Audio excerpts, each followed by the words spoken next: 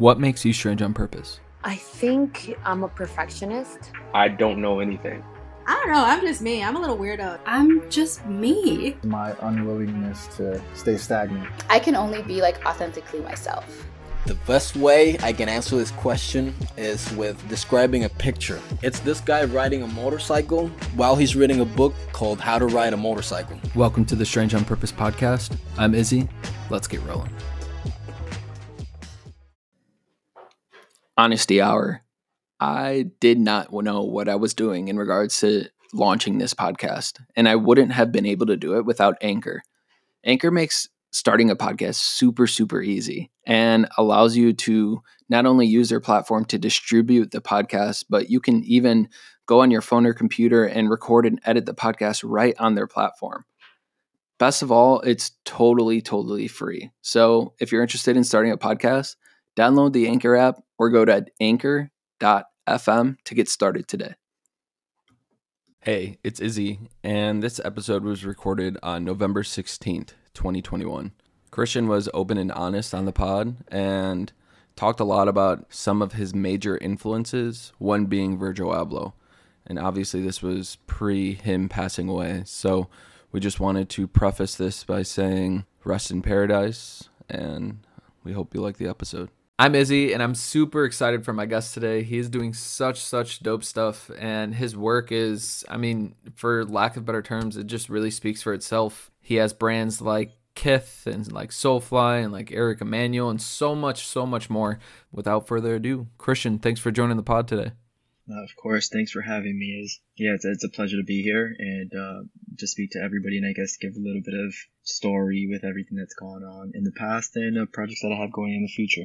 So Miami to New York City. What are you working on every day? What are you waking up and opening the laptop to work on every day? Well, it's a little bit of everything depending on the time. So Soulfly is a daily day thing. Eric is busy. He has an announcement with the opening of the Art Basel store down in Miami. And then just sprinkled in with a little bit of different projects, doing something with Virgil and another partner, and just a long list of things. Those are some big names, man. So tell us what exactly you do for them and like how you've gotten to where you are today. So it's just typically consult. So whatever they need my help on, I'm an extension. So if it's design, marketing, strategy, production, whatever it is, that they need help in, I try to help them out on. And basically I got started with, going to school in graphic design down in Miami, and then came up to New York for an opportunity at Kith. And then while at Kith, there was only a group of 8 of us. So, with it being such a small team, I had my hands, in so many things. And then as well as learning from, so much, learning firsthand from Ronnie, going to these meetings with Ronnie and seeing what he was doing with Kith was a great experience. I sort of, claim that to be like my master's, degree, and it was great. So, taking that experience, and then over the years, it's been 10, 11 years altogether. And, that's it. Yeah. Just, working with friends on a daily and helping whoever needs that help out. So working with friends, that can be a little interesting, and for some could be a touchy subject. So how are you able to kind of set those barriers between, hey, we're going to jump into this project and I know we're friends, but this is also like what's putting food on my table, if you know what I'm saying? Yeah, we see that a lot, but I think, I guess since everybody's genuine, within, it depends, and, I guess it takes a judge of character. And from my background, my dad was in the military, so we jumped around a lot. So that, I guess, I don't know if that's the proper word. I was equipped with, the ability to have a judge of character with people. So I guess during the years, you see people come and go, and you see some transactions, happen and people drop off. But the genuine ones still stay, and then they, I guess, have that interest for you. So it works hand in hand. They want to have fun, but they also want to work. And if you guys are building that business together, then you're putting food on everybody's table, their table, your table, and everybody's concerned. We're gonna work hard so you could eat. I'm gonna work hard so we could eat. Type mentality. You mentioned a ton of big names before, and it's kind of, for so many people that are listening today, they're probably wondering, like, yo, you've worked with all these big names, like, what exactly have you worked on? And I'm sure because of NDAs and everything like that, you can't talk about a lot of it. So I'm gonna give you a easy question rather than trying to dive really deep and trying to invalidate your NDAs. And what's been your favorite project to date that you've worked on so far? I think Jordan 1. So ever since I was 15, and as cliche as it sounds, I always wanted to do shoes, footwear. So it's something that we grew up on. I grew up in the 90s watching Jordan play, and just being able to have an opportunity to work on that one shoe that set it off was huge for me. And then also doing it with a home team like Soulfly, having the University of Miami colorways on it was so huge. So it's just like that culmination of things was, I guess, what sets that as my favorite project. With your dad in the military and obviously like your creative background and looking back on it today, was this a dream job for you? Yeah, I think a little bit. My parents being Puerto Rican, I was born in Puerto Rico, and we get, I guess they drill in. You're either going to be, a lawyer or a doctor. My dad's a doctor. He was in that military. So imagine having that double, I guess, discipline drilled into you every day.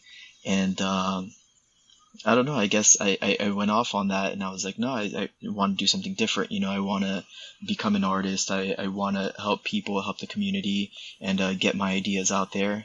And I got kicked out of the house at 17 because I wasn't going, with the plans that he had planned. And yeah, I just had to work my way, and I guess figure things out on my own. And it ended up working out, and I can't complain.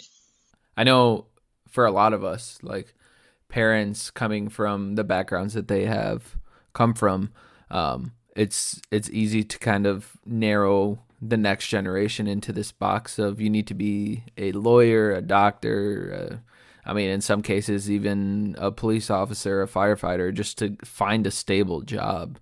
And when we approach them with, hey, I actually want to go and pursue this creative path that I know you don't think is going to make me money in the long term, but I need to tough it out. I know we're met with this wall of, hey, but that wouldn't have worked for me, so why would it work for you or anything like that? So I think it's interesting from your perspective that you were,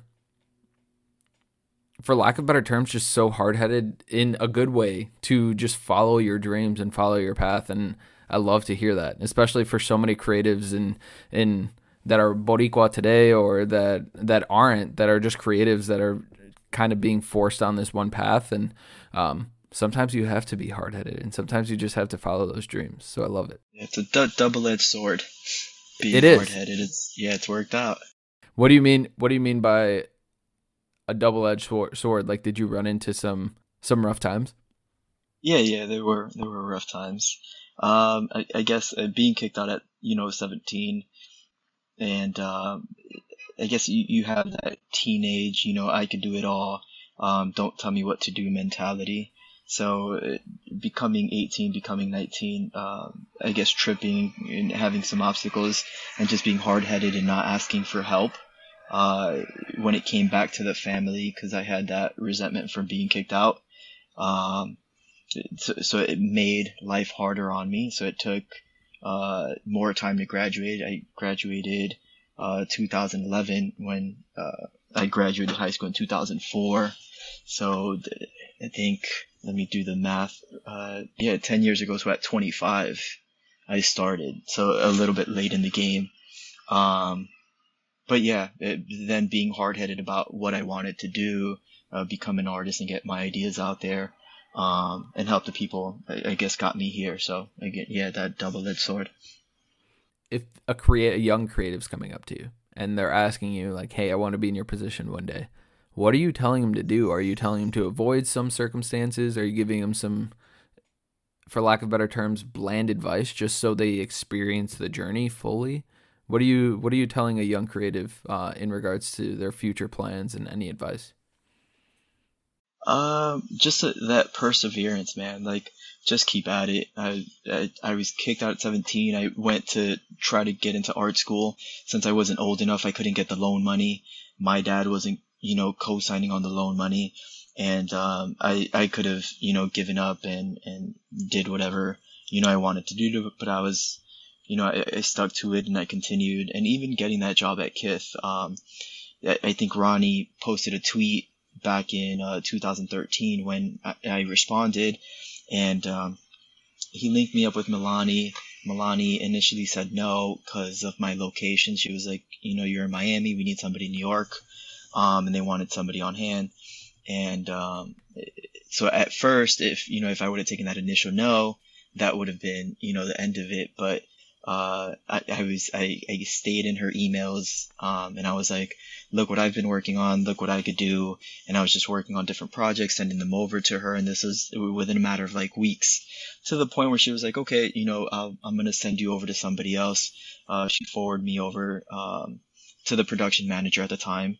And, production manager was like, okay, let's do an interview. We did that interview, and he said, if you, come up to New York from Miami in whatever 2 to 3 weeks, the job is yours.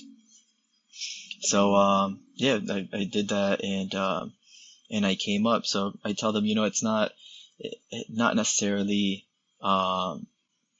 what, you're going to school for, or whatever it is, and not necessarily taking that first response, but continuing to, circle back, check in, and, just presenting that work.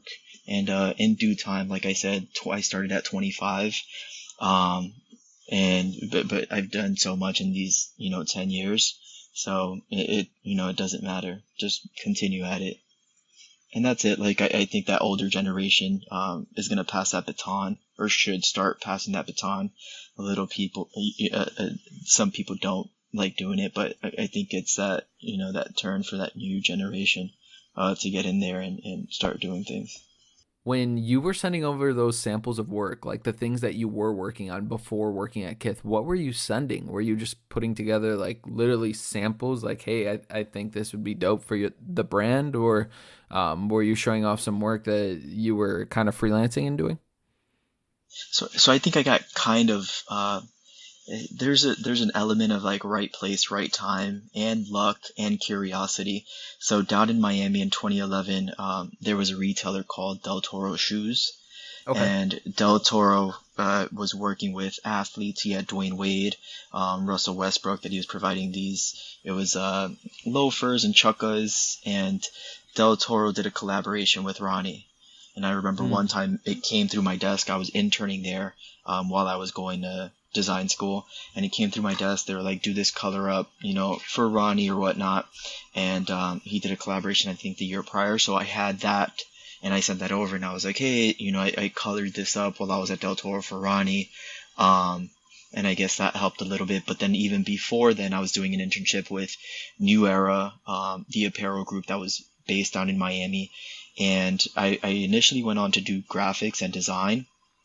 And while I was there, there was a graphic side, there was a fashion side, and I started approaching the fashion designers, and I had a curiosity. I'm like, how do you build that hoodie? How do you build the CADs for that hoodie? How do you build that t-shirt? So I was stepping outside of my box, making sure I did that graphic work, and I had that background in there because I didn't want to get, let go or questioned. But I had that curiosity, and it led me over to the that fashion space. And then I was sending over hoodies to Kith that I worked with New Era, or like t-shirts or like parka samples that we were working on with New Era. And they were very impressed. They're like, oh, you have, the full package. You did some footwear over at Del Toro, even though they were concepts. You did some, hoodies and parkas over at New Era, and you know how to cut and sew, measure, and do tech packs and whatnot. And then you have the graphic space. So I just went to school for graphic design, and that was my, thing. But out of curiosity, I took that internship at Del Toro for that fashion, because he was working with those people at the time. And I took, that internship at New Era to cross over into that fashion space and get an understanding of that as well. So, it was just always being curious, always being flexible. I think gave me that opportunity to end up here at, in New York in general. Is there a project in the future or a dream brand or anything like that you would love to work with? I was thinking about that during this, the past year of shutdown. And I was putting together my CV, my one pager, and looking at, I do an exercise where I bring in the logos of the brands that I've worked with.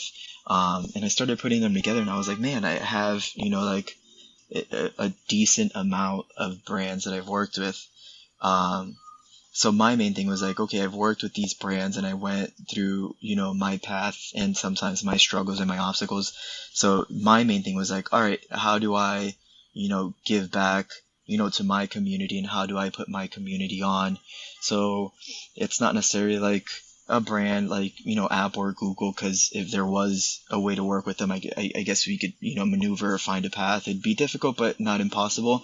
So I think something that'll be a little bit more fulfilling to me is, working with a nonprofit or working with these organizations to help that community out, to put, my fellow community on. So Christian, where are you playing it safe right now? I think with the clients that I currently have, I've had them for I've been friends with them and worked with them for like 8, to 7 years of whatnot. So I think that's my safe space, which is, it's again, and I'll bring back that double-edged sword mentality. It's like you get stuck in that comfort zone with them because you've been working with them for so long. So it's easy, and then it doesn't push the envelope sometimes. But that's my comfort space. And I guess I like to step out of that sometimes and approach different clients to bring a different perspective in. But yeah, that's where it's at. What makes you Strange on Purpose? Man, I think it was that, just having that, my dad pushing down on me, hey, be a lawyer, be a doctor, having that military discipline within that household. I guess, I wanted to break out from that. I wanted to become that black sheep. I wanted to become something different. And, basically within my family say, hey, you guys don't have to do that. You guys don't have to push that, down. Not your kids don't have to do it. My grandkids don't have to do it. We could do something completely different. So I wanted to become that black sheep, to become that example, and, to show them that could be possible. Christian, where can people find you? Where can people follow your work and tune into your journey? Instagram. I'm not, that active on it. I like to stay a little bit private, but you'll see some things pop up. It's at csee.fig. That's the Instagram handle. And then I share some of my work a little bit, and one of my downfalls, I'm a little bit slow on uploading the new work. On my website, it's cfig.work. And then, I'll be around, down for Art Basel. I actually have a project going on. So you'll see me down there. Awesome. Well, Christian, thanks for joining me today, and I look forward to tuning into the journey. Thank you for having me. Thank you for listening to the Strange on Purpose podcast. As always, if you enjoyed this episode or any of the episodes before, please like, review, follow the podcast on Instagram, drop a review on Apple or Spotify or wherever you check us out. Helps the podcast grow immensely. So I appreciate you. I could not do this without you.